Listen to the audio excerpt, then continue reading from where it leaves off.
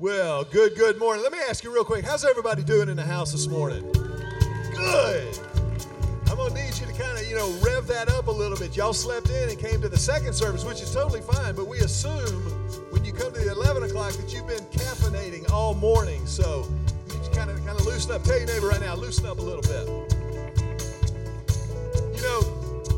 I mentioned earlier in the service that you were going to be really glad that you were here today. We're continuing a family tradition around here that began years ago. Not maybe with the very first Believe Day, but it wasn't too long after the first one where I invited a friend of mine to come preach. I wanted Lake Hills Church, our church family, to get to know David and Lisa Hughes as Julie and I have gotten to know David and Lisa Hughes. David and Lisa together pastor a great church in Fort Lauderdale, Florida, of all places. Is that a great? Let me tell you something.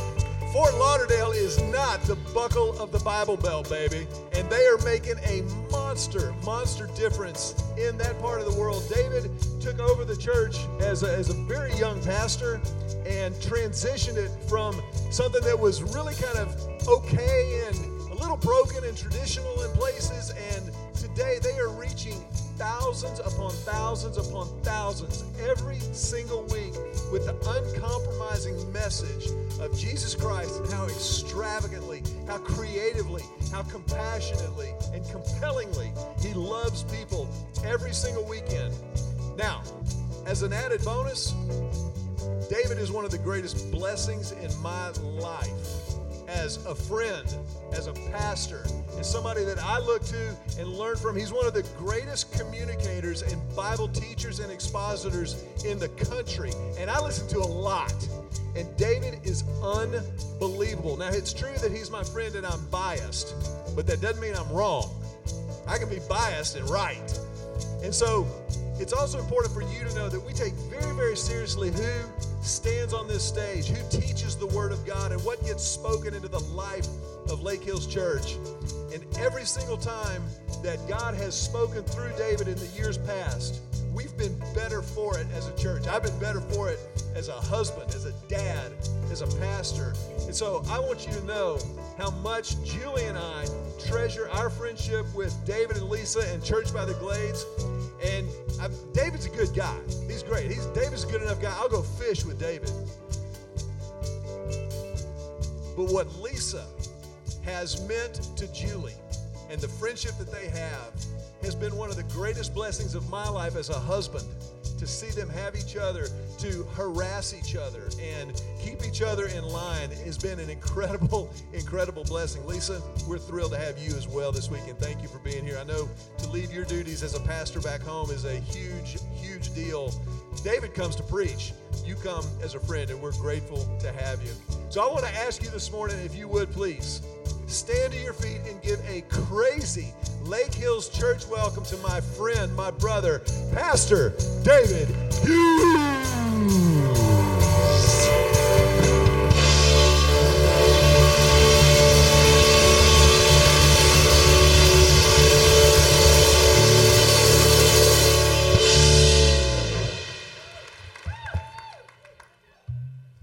Wow.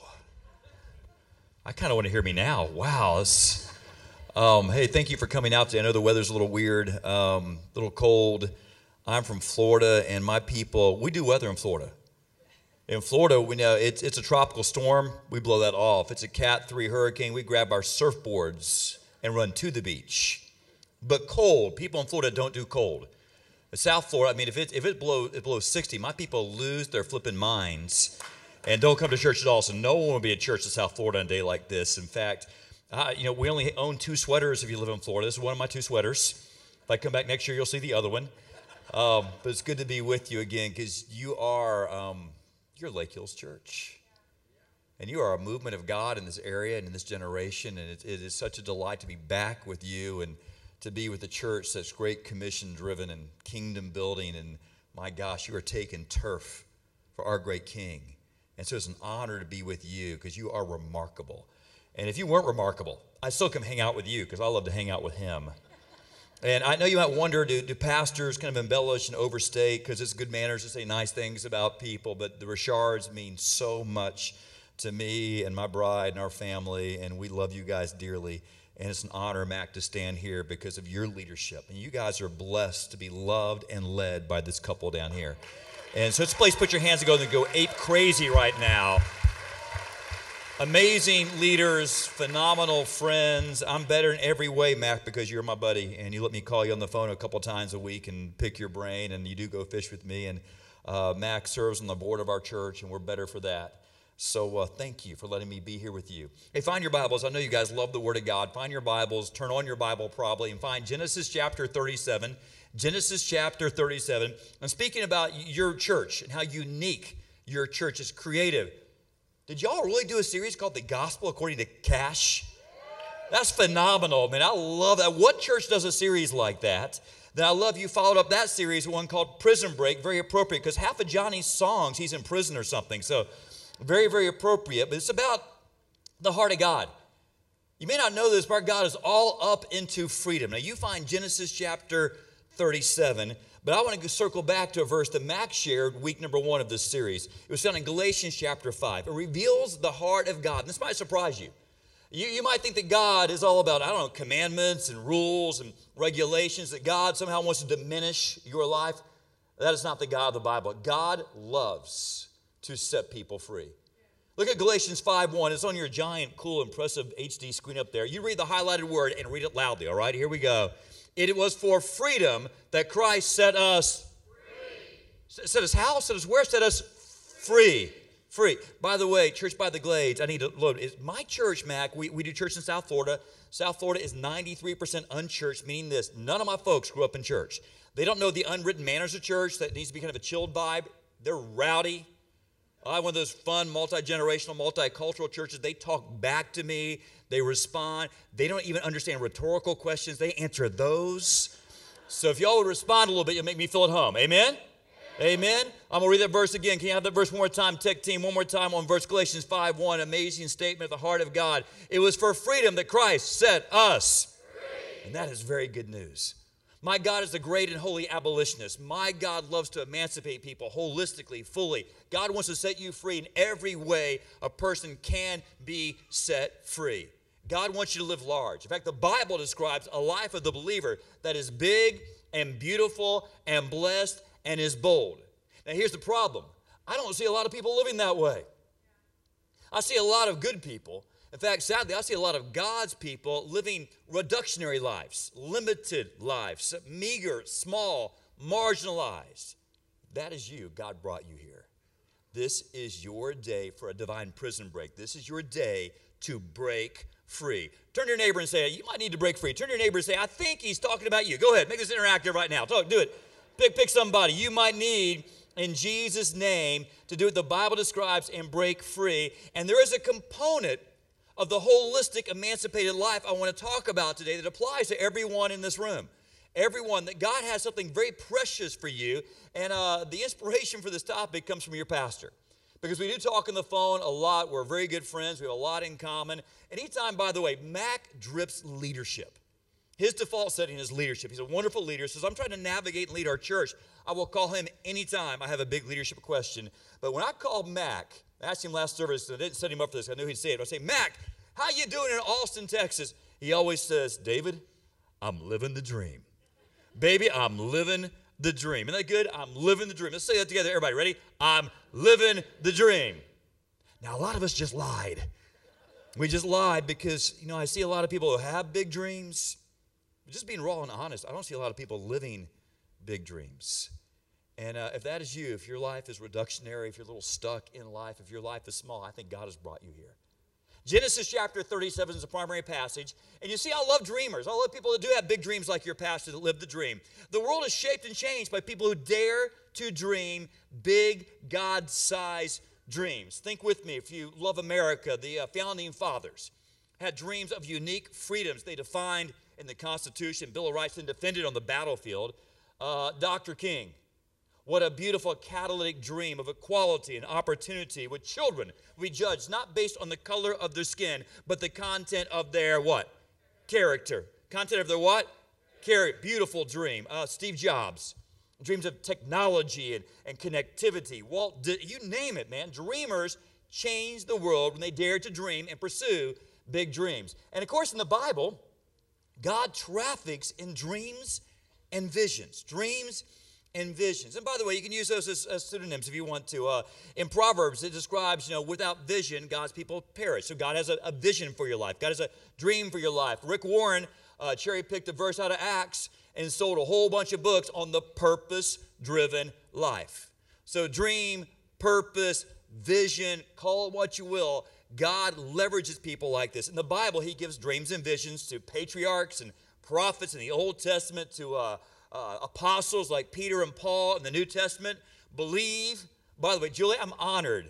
I am the Believe pre-show every year, and I love that. Because Believe, by the way, if you're a lady here and you're not planning on going to Believe, oh my gosh, you got to be here.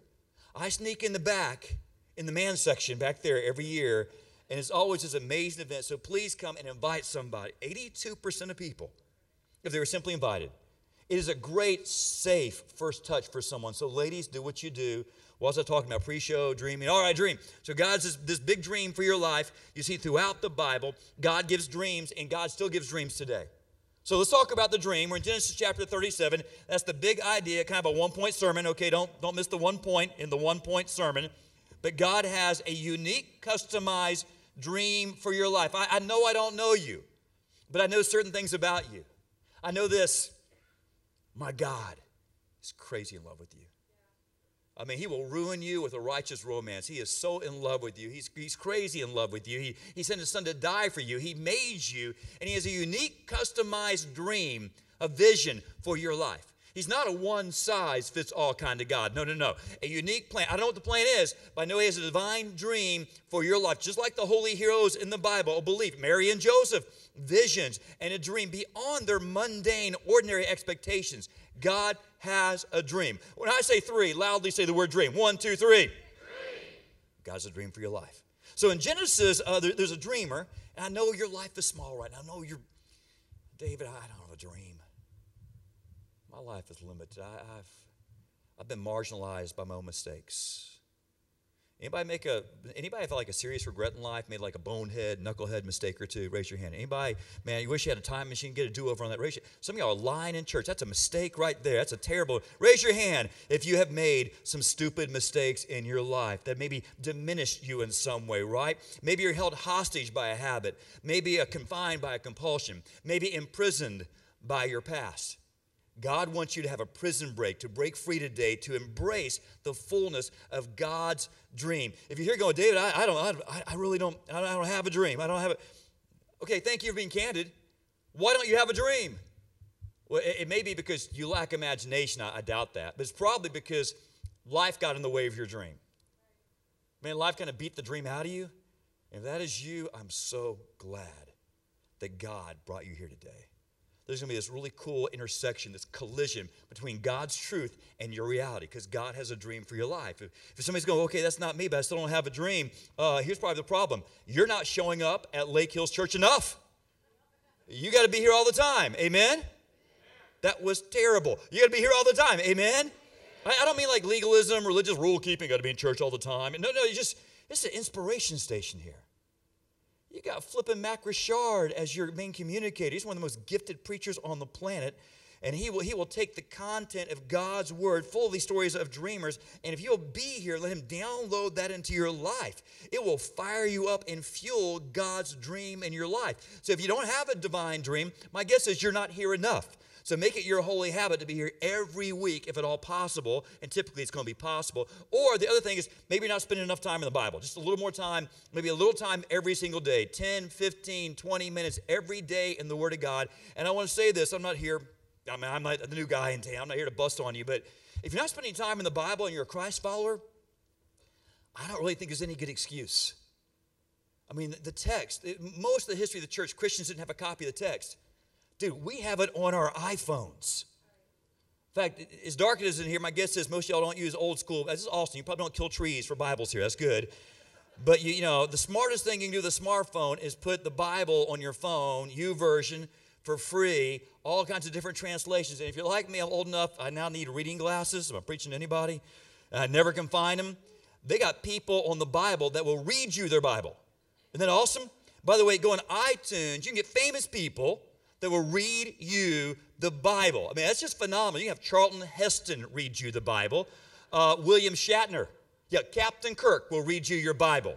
How phenomenal is that? In fact, here's the best one. I found for $10, you can have James Earl Jones read you your Bible. You can have your quiet time with Darth Vader every day. How awesome would that be for Darth Vader to read you your Bible? I'm waiting for the Morgan Freeman Bible. God could read you the Bible. How awesome would that be? All right, so if you're in the Bible, what happens is you start to see God working through all these dreamers. God has a divine dream, a customized, unique dream for every person, and that will fire you up, and you'll start to refine and discover God's dream for your life. Because I don't know you, but I know certain things about you. My God has an epic divine dream, a vision, a purpose for your life. Powerful stuff. So in Genesis 37, let's find our dreamer. Go to verse 5. Here's the first little half of verse 5 on the screen. Ready? Ready. Right now. Boom. Here's what it says. It says the dreamer's name is Joseph. Joseph had a dream. So just like Dr. King and Founding Fathers, Joseph is a young man. He's 17. He's the recipient of a divine dream. A dream. So let me draw Joseph here. You can see I'm an incredible artist. Bam. I got Joseph. All right. There's Joe. There's Joe, and God has this dream for him, right? And so it's a biblical dream. Has this dream of exaltation, influence, appropriate use of power. It's going to be it's a dream. But you can read the details, read all of chapter 37. You'll see the dream. So God has this divine dream, but he has this for modern day people too. You need an example? Mac and Julie Richard came 17 years ago to Austin from Dallas. Mac had a great ministry. He was a part of a giant, growing church, very comfortable circumstance. Came down here with 2 tiny punk kids. Joseph was 1, and Emily was 3, and already in charge of the world, is my guess, knowing Emily. Awesome kids.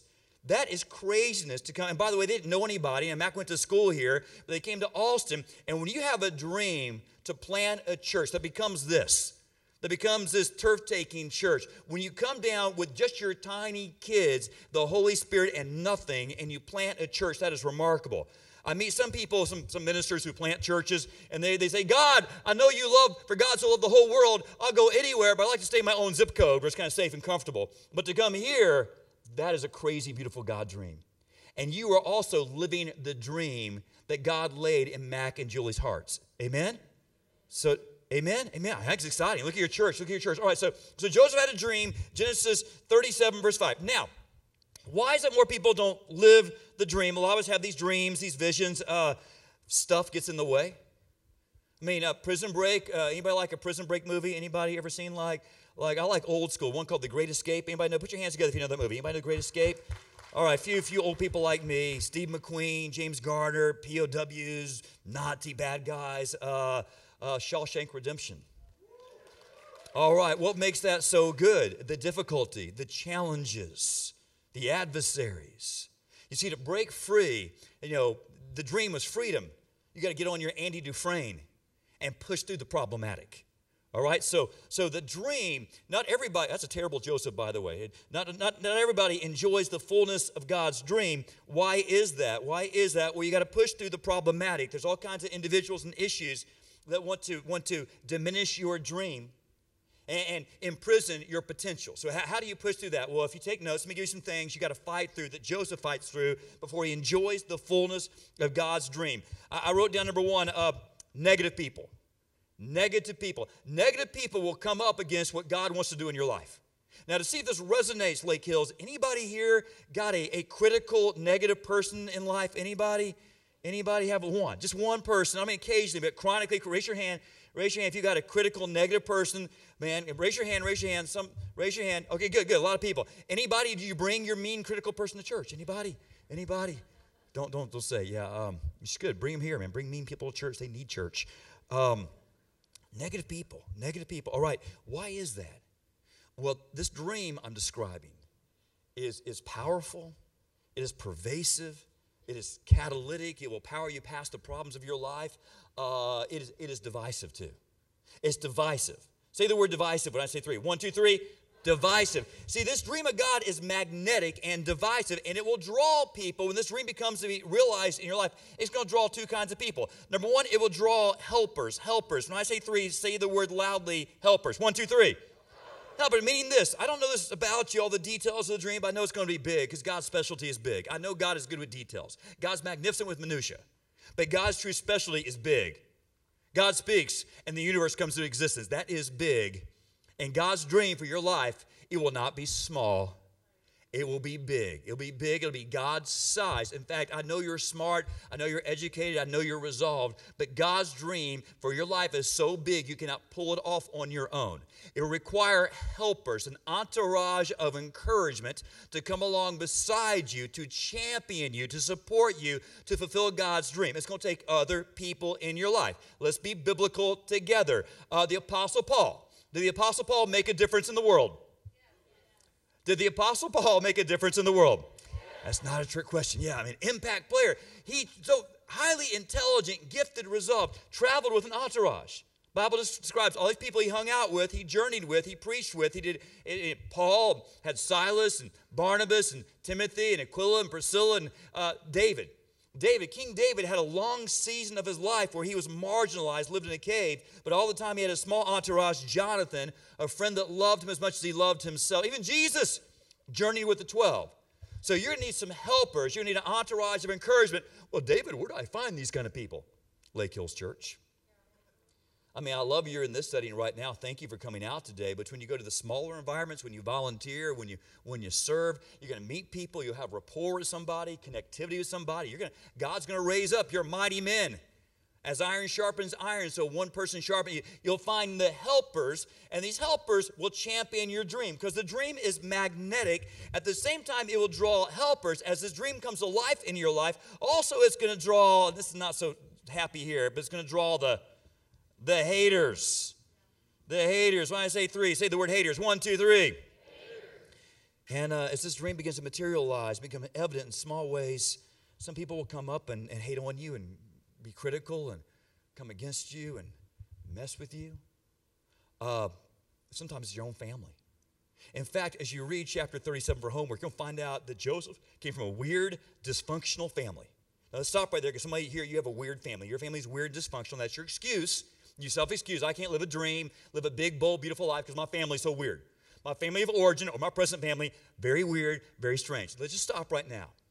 Anybody here live in a fully functional family? We all have something weird in our family. Amen? If you have family right now, turn to them and say, I love you, but you're kind of weird sometimes. Turn to your family and say, I love you, but you're a little weird. I think he's talking about you right now. All right, Joseph's family was a weird family. His dad was named Jacob. Jacob was married to 2 women at the same time. I typically don't recommend that, guys. That's a bad plan. That is dysfunctional. On top of that, the Bible says he had 2 concubines. 2 concubines. What's that? It's baby mamas. So 2 wives, 2 baby mamas, 12 sons, all kinds of baby mama drama. All these kind of like half-brothers, siblings, rivalry, jealousy. Oh my gosh, what dysfunction. And before we escape chapter 37, verse 5, look at the rest of verse 5 right now. Someone starts to hate on Joseph, literally, and shocking, it's his own family on the screen right now, the rest of the verse. And it says, Joseph had a dream, and when he told it to his brothers, they his own family. Hating on what God wants to do in his life. Now, why did they hate? Why did they hate? By the way, Joseph doesn't make many mistakes in this narrative. He's not a perfect person. Only Christ is perfect, but he makes a few mistakes, small ones. This one, he's not very discerning here. When God begins to share with you the nature of his plan for your life, be discerning as to whom you share that with. Fleshly people cannot appreciate spiritual things, and they will come up against you. And so he's not very discerning, not very discriminating as he shares his God dream with the wrong people. They hate on him. They hate him. Now, why do haters feel that need to hate? Why do haters? All right, if we have time, I'll cover why I believe people hate on things like this. They shouldn't. They should be positive, encouraging, but they hate. In fact, we can't leave the rest of the chapter 37, until they do something very evil, very bad. Go down and look at this. What I want to call this is, let me call this pit problems. If you're a note taker, before we escape chapter 37, we're going to see some pit problems. very real problematic issues in the life of Joseph the dreamer. So verse 23. So it came about when Joseph reached his brothers. His father sent them to check on his brothers. Couldn't get them on text message, so go check on your brothers. He obeys his father. They stripped Joseph of his tunic, a varied colored tunic. Sometimes it's called a coat of many colors. It was on him. Get ready to read this one word, verse 24. They took him and threw him into the pit. Now, if you're new to this narrative, you're like, oh, a pit. That's an amazing literary device. Great metaphor for it. No. They threw the boy in a pit, a dry well, a cistern. They wanted to murder him, but mean and opportunistic, some human traffickers came by and they sold their own flesh and blood as a slave. But they threw their dreamer, their own brother, dysfunctional, weird family, jealous family, in a pit. Maybe right now that kind of defines your life. Your life is limited. Your life is small. You're trying like Joseph, no fault of his own. You're obeying your father, and you're going through a time of difficulty. Life is squeezing you, man. You're in the pit. You're in the pit. The holiest heroes, man, the pit. And by the way, man, pits are tough. That's why the story of Joseph's life is not like 4 verses long. There's some thin theologies out there that go this way. If you love Jesus, if you love Jesus and you come to church and give your offering and pray enough and read your Bible enough, you will never have problems. God puts you in an insulated, protective bubble. You'll be healthy, wealthy, good looking. Your kids will make straight A's, be on the honor roll, and never have pimples. I just can't find that in the Bible. I find pits. I find mean people. I find pit problems, even to good, godly people. He's trying to get to the dream, got to get to the dream, but it has a pit problem right there between him and God's best. His reality and the dream. Pit problems. Guess what? Sometimes in life, pit happens. I'm just being scriptural right there. Pit happens. Turn to your neighbor and say, hey, guess what? Biblically speaking, pit happens. Go. Tell your neighbor, right? Pit happens. Oh, you're in the pit. You're marginalized. And Joseph stays in the pit 13 years. Well, actually not in the pit. That'd be really tough. But he goes from the pit to slavery to prison. There are not many demotions from slavery. But the boy finds one. A dungeon in Egypt. And by the way, ages 17 to age 30, these are precious years in the life of any young person. These are stolen away from him. No fault of his own. Man, a prison. Literally is a prison break story. And it's God's dreamer. And it seems like the dream is no more. Surely in life, pit happens. So what's next? I just wrote down this. I wrote down fear of failure. Fear of failure. And this really isn't in the text, but it's clearly in the subtext. Don't overly spiritualize this young man. I know you've seen an artist rendering of these Bible heroes, and they're all wearing like a bathrobe and flip-flops and have like a precious moments look on their face and look all serene, have halos. No, it's a teenager, a 20-something. He's 25, 26. He's there in the darkness of a dungeon one night, and no doubt there's a voice. It's his voice saying, hey, what happened to your big dreams? What about exaltation? What about your brother's stalks bowing down to you? What about the son? Yeah, where's your big dream now? Failure. I think success in life is not so much about striving for success as fighting through failure. How do you deal with the perception or reality of failure? I mean, winners fail. Amen? All right, let me prove my point because that wasn't a very strong response. Sports fans. Kobe Bryant, one of the best guys in the NBA over the last 10 years, easily. Kobe Bryant, one fan. Kobe Bryant set an NBA all-time career record this week. You might know what it is? Most missed shots. Most missed shots. When he was interviewed, he said, guess what? I'm a shooting guard. I played a long time. I've had a great career. How many young rookies would not trade everything to have Kobe Bryant's career? Whether you're a Kobe fan like the one person or not. A remarkable player, but he's missed the most shots. You know who holds the record in Major League Baseball for the most strikeouts? Reggie Jackson. No, not a pitcher. Reggie Jackson, Mr. October, MVPs in the World Series, different teams. Record for interceptions, NFL. Brett Favre. Some of the greatest winners face failure all the time. So why does God let this happen? Why does God let this young man, innocent young man, languish? You know, God has a dream, but here he's in the pit and in the prison for 13 years. What is God doing during that time? Easily, I think, though, God does not cause the haters to hate. God did not throw him in the prison. But God's so great, God can use the haters, and he can use the prison. All things work together for good for those that love God, called according to his purpose. And what he's doing in my mind, he's refining this young man. Again, the story starts, he's a punk teenager who's pampered and spoiled. God cannot use him to accomplish a dream. He must refine him, and so he refines him in amazing ways. I love what God does in the life of this young man. He refines in prison. Read the narrative if you want to. His skill set. He refines his leadership. He refines the dream. Can I just say this? If you think this is a talk about how God wants to make your dream come true, you've missed my point. I've tried to modify and qualify every time I mention the dream. It is God's dream, not my dream. It is God's divine dream, not your dream. I can't find anywhere in the text where God ever promises to make your dream come true. Now, somebody's bumming right now. Don't bum. Because God's dream for you is better and bigger than your dream for you. I mean, God has applied his cosmic genius. He knows all information there is to know, past, present, and future, to scripting out a supernatural game plan for your life. Let me prove my point. As a 17-year-old typical teenager in his context, in his era, in his region, what do you think Joseph's biggest dream was? Don't answer, because I know what it was. It's nowhere in the text, but surely we can know. I know what his dreams were. As a young man, before he got God's dream, here's what his dream was all about. I'm not much of an artist, but I think I can do this here.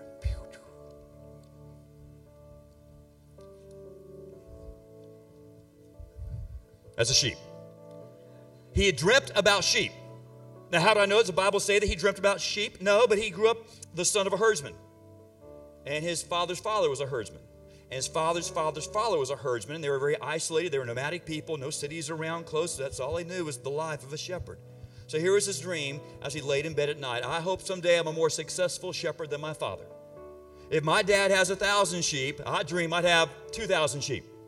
If my dad has 500 goats, I pray I have 5,000 goats. I dream someday we'll diversify, break into the camel business. That's all he knew to dream were mundane, pedantic, ordinary dreams. And God's dream for your life is extraordinary. It's powerful. It's divine in scope and scale. And all he knew was these little tiny punk dreams. What else do you dream about? Leadership, family leadership. Someday maybe I'll have influence and leadership in my weird dysfunctional family. That was a very big deal back in Genesis. You recall all kinds of jockeying, competition for birthrights and blessings. Bible scholars, right, who'd get there, because that meant who was the leader, who had the prestige, inheritance rights. But problem was that typically went to the firstborn. And our boy Joe, the dreamer, he's the 11th out of 12 boys. It's not looking good for him. I know he's like daddy's favorite because his dad did favor him, gave him that coat and everything. But, you know, that's a long way to climb in the polls, isn't it? You're number 11. You're not making it to number 1. Maybe he's thinking, okay, if I really work hard, my dad likes me, maybe I'll become number 8 or number 7 or maybe someday if I work really hard, I can dream of being number 2. That's a terrible dream. What sports fan cheers? We're number 2. We're number 2. Maybe I could be number 2 because I'm not the firstborn. I could be number 2. God's dreams were refined in the prison. God's dream was so much bigger than Joseph's dreams. God says, guess what? You're dreaming of shepherding sheep. I have made you to rule nations. When I exalt you, I know the pit is problematic. The pit is reductionary by nature. You're not enjoying your time in the pit. It seems like you're meeting the wrong people in the wrong place, but actually read your Bible, it means the right people. The pit was the right place, so at the right time, God would exalt him. He becomes the prime minister of Egypt. Spoiler alert, but read your Bible. Prime minister of Egypt. God uses him to resource and save a portion of the world from famine. He became number 2, not his weird family, but number 2, prime minister, second only to Pharaoh. And he was such an effective number 2 that number 1 Pharaoh retires to Sarasota, spent his days collecting seashells because Joseph was so talented. And if you hit Joseph up in his chariot on his cell phone, said, Joseph, what are you doing today? As he's prime minister, number 2, man, all these people, he said, guess what? You know what I'm doing? I'm living the dream.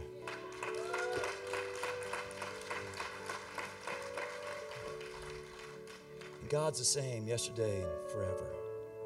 He has a dream with your name on it. But David, I got these haters in my life. I have these haters hating on me. I got these haters. What do I do with these haters? All right. Can I circle around? I'm on a red number. I'm going to circle around real quick. I'm going to help you with your haters. Because the only way not to have criticism and haters is don't do anything. especially for God. Don't dream about completing your education. I know you're working 2 jobs and you're a single parent. It's wearing you out and you're only halfway done with you. Don't dream about that. Don't dream about you are hostage to a habit, your addiction, and you're dreaming about being free and clean and so. Don't dream about that. You want to actually make a kingdom difference. You're an entrepreneur, want to make a bunch of money, fund don't dream about that. Do nothing, because if you do nothing, no one will criticize you. But if you try to do anything at all worthy, someone's going to come out and hate on you. Dreams are magnetic and dreams are divisive. They just can't help themselves. So when you get a hater, and back when our church, Mac, was small and weird, we were a weird, dysfunctional family. We didn't get a lot of noise from outside our church. No one, when we started to grow and the profile was raised, all of a sudden people started hating on me. I'm just trying to be a good pastor. I'm doing my best to teach the Bible. I'm kind of a nice guy. They'll tell you, I'm the nice guy. And people are hating on, what do you do with haters? Here's what I do quickly. If someone criticizes you and hates on you and you're trying to do the right thing, you're trying to live God's dream, number one, I listen to them. I'll listen. I won't be open for correction in my life, but I've found this. If it's someone hating from a distance or someone and they're just mean, I have found most times there's nothing accurate. So you got to listen, but at the same time, guard the dream. Guard, because again, the enemy has the habit, he will bring up people against you. He doesn't want to see this dream become your reality. He will bring up critical people, and they will hate on you. So listen, because God can speak through anybody. God can speak. In the Old Testament, he spoke through a jackass. He still does the same today occasionally. So be open, but guard the dream. Guard and protect the dream. The people try to shoot you down, say you're not smart enough, you're not resourced enough, you don't have sufficient, you guard the dream. Well, David, are you saying you don't receive correction? Yes, I do. I receive correction for these people who love me, people who know more than me, and people who believe in me and my God. That's why Mac is on my board. Mac can tell me anything. I'll receive his rebuke. You need people like that in your life. That's accountability. Then second thing I do, if someone hates on me, someone criticizes me, don't be distracted. Don't you be distracted. You just keep working. You just keep your head down, because in our flesh, we want to be defensive, don't we? We want to stand up and respond and debate. All that stuff de-energizes you. It takes your focus off God's plan for your life.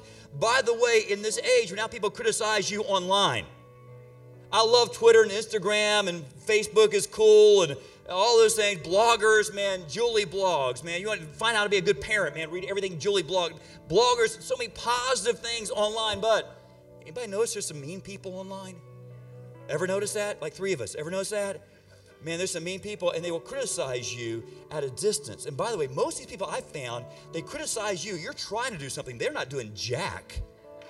They just feel like it's God's call to hate on you while you're trying to do, and you don't do it right all the time, but they're just ripping on you. I don't know why they feel the need to do that. In fact, our church has gotten larger. Man, I got people online calling me out, public letters criticizing my theology, I don't know why they do that.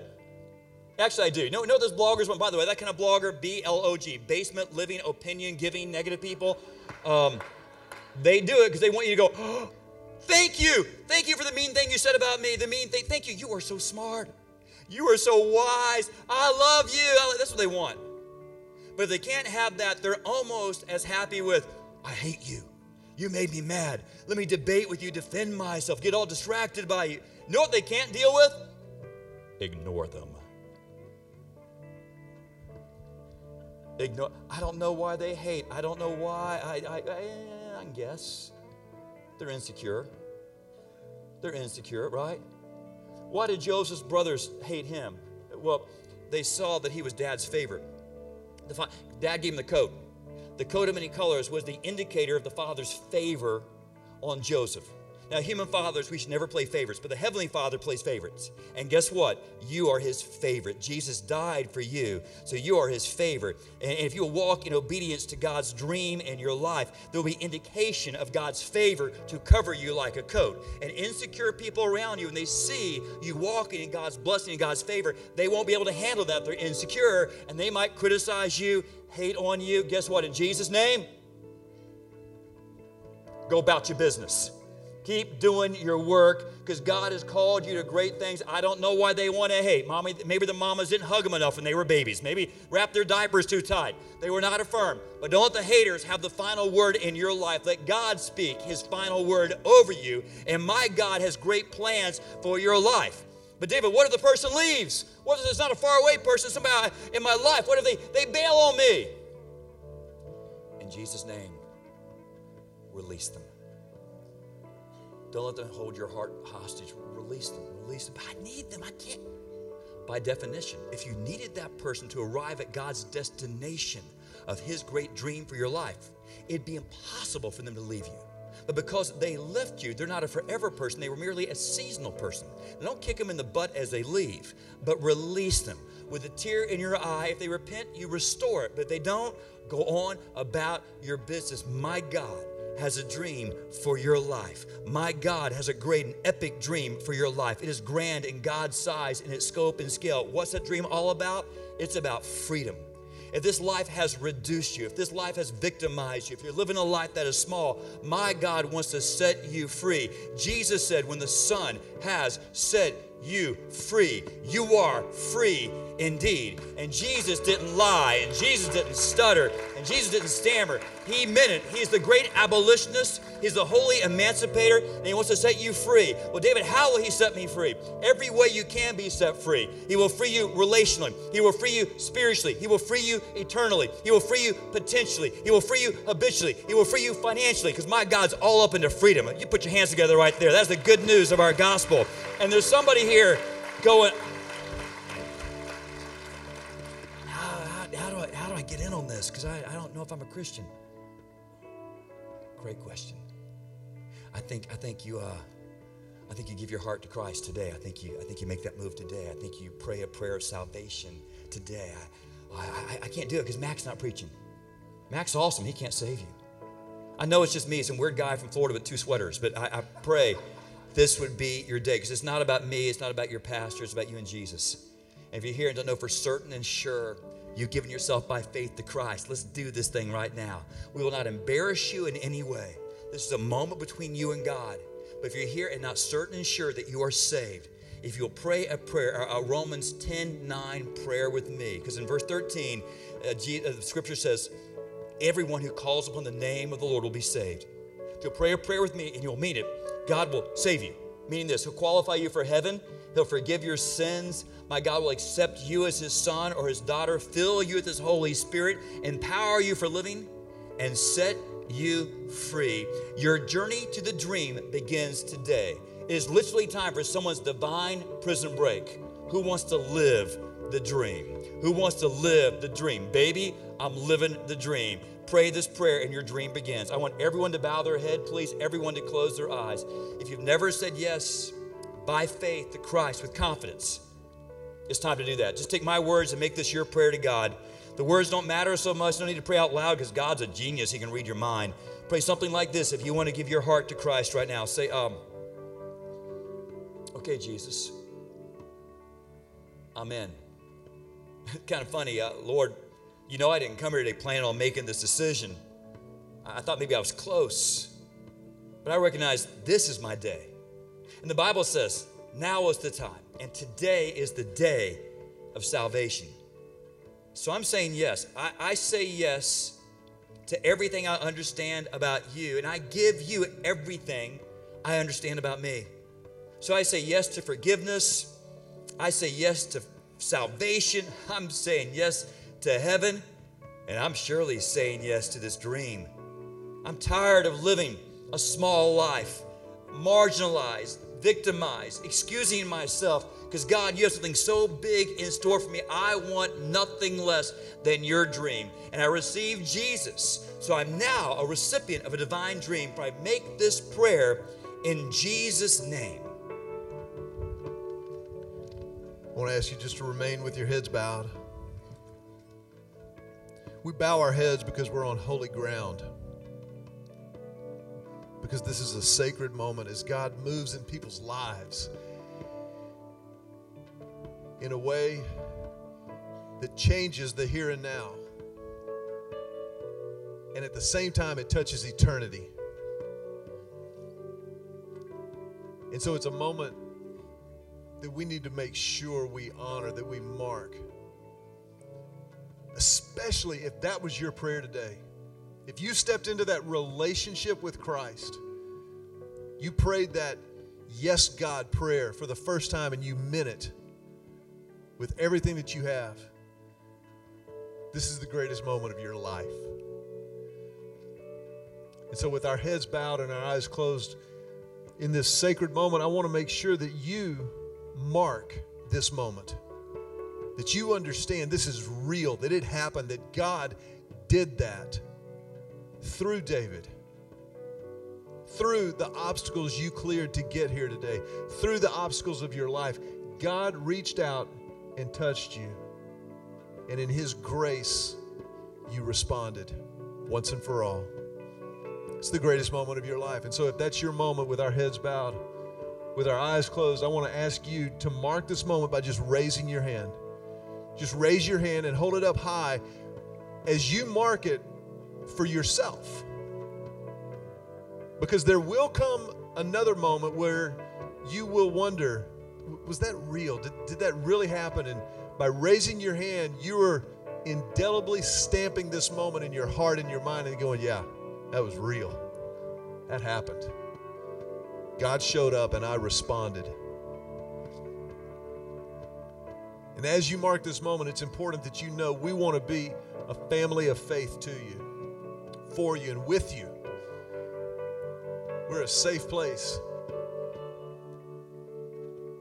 And so you need to know that this moment in your life, for us as a church, there's nothing more important. Nothing. It's why we exist. For this moment, and then what God will do from this moment forward in your life and in ours together. And so we have another family tradition around here. As you put your hands down from that moment, we put our hands together and tell you, welcome home.